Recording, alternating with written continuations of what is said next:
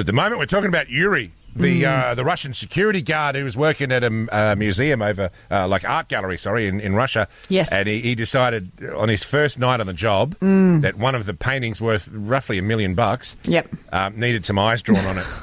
That's the one thing it was missing. So he added some eyes with a biro. Yeah.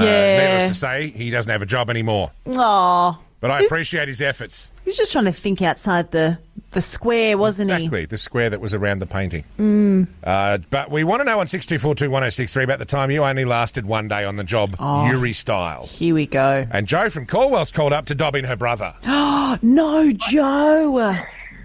My brother-in-law, and he's not in this state, so he can't get upset. Oh, so your brother-in-law. wonderful. Oh, that's all right then. Yeah. So what happened?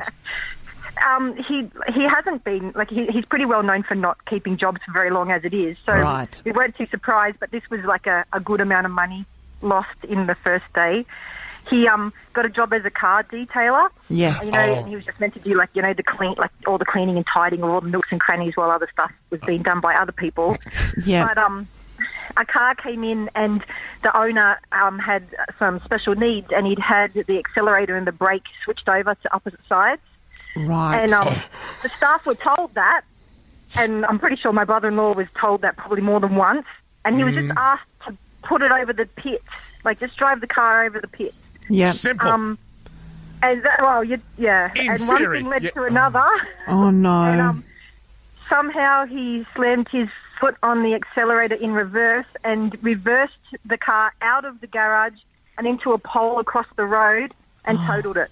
Oh, no. In for detailing. There he goes. Staff. Oh. There you go. Oh, the poor guy. And day two just didn't happen? It didn't happen. Yeah. No. Yeah. No job in detailing anymore. No, I can imagine. That is a tough performance review to face at the end of the day, isn't it? True. Maybe derby racing is better for him. Joe, thank you so much for the call. You've made my day. You're welcome. Bye, Joe. There you go.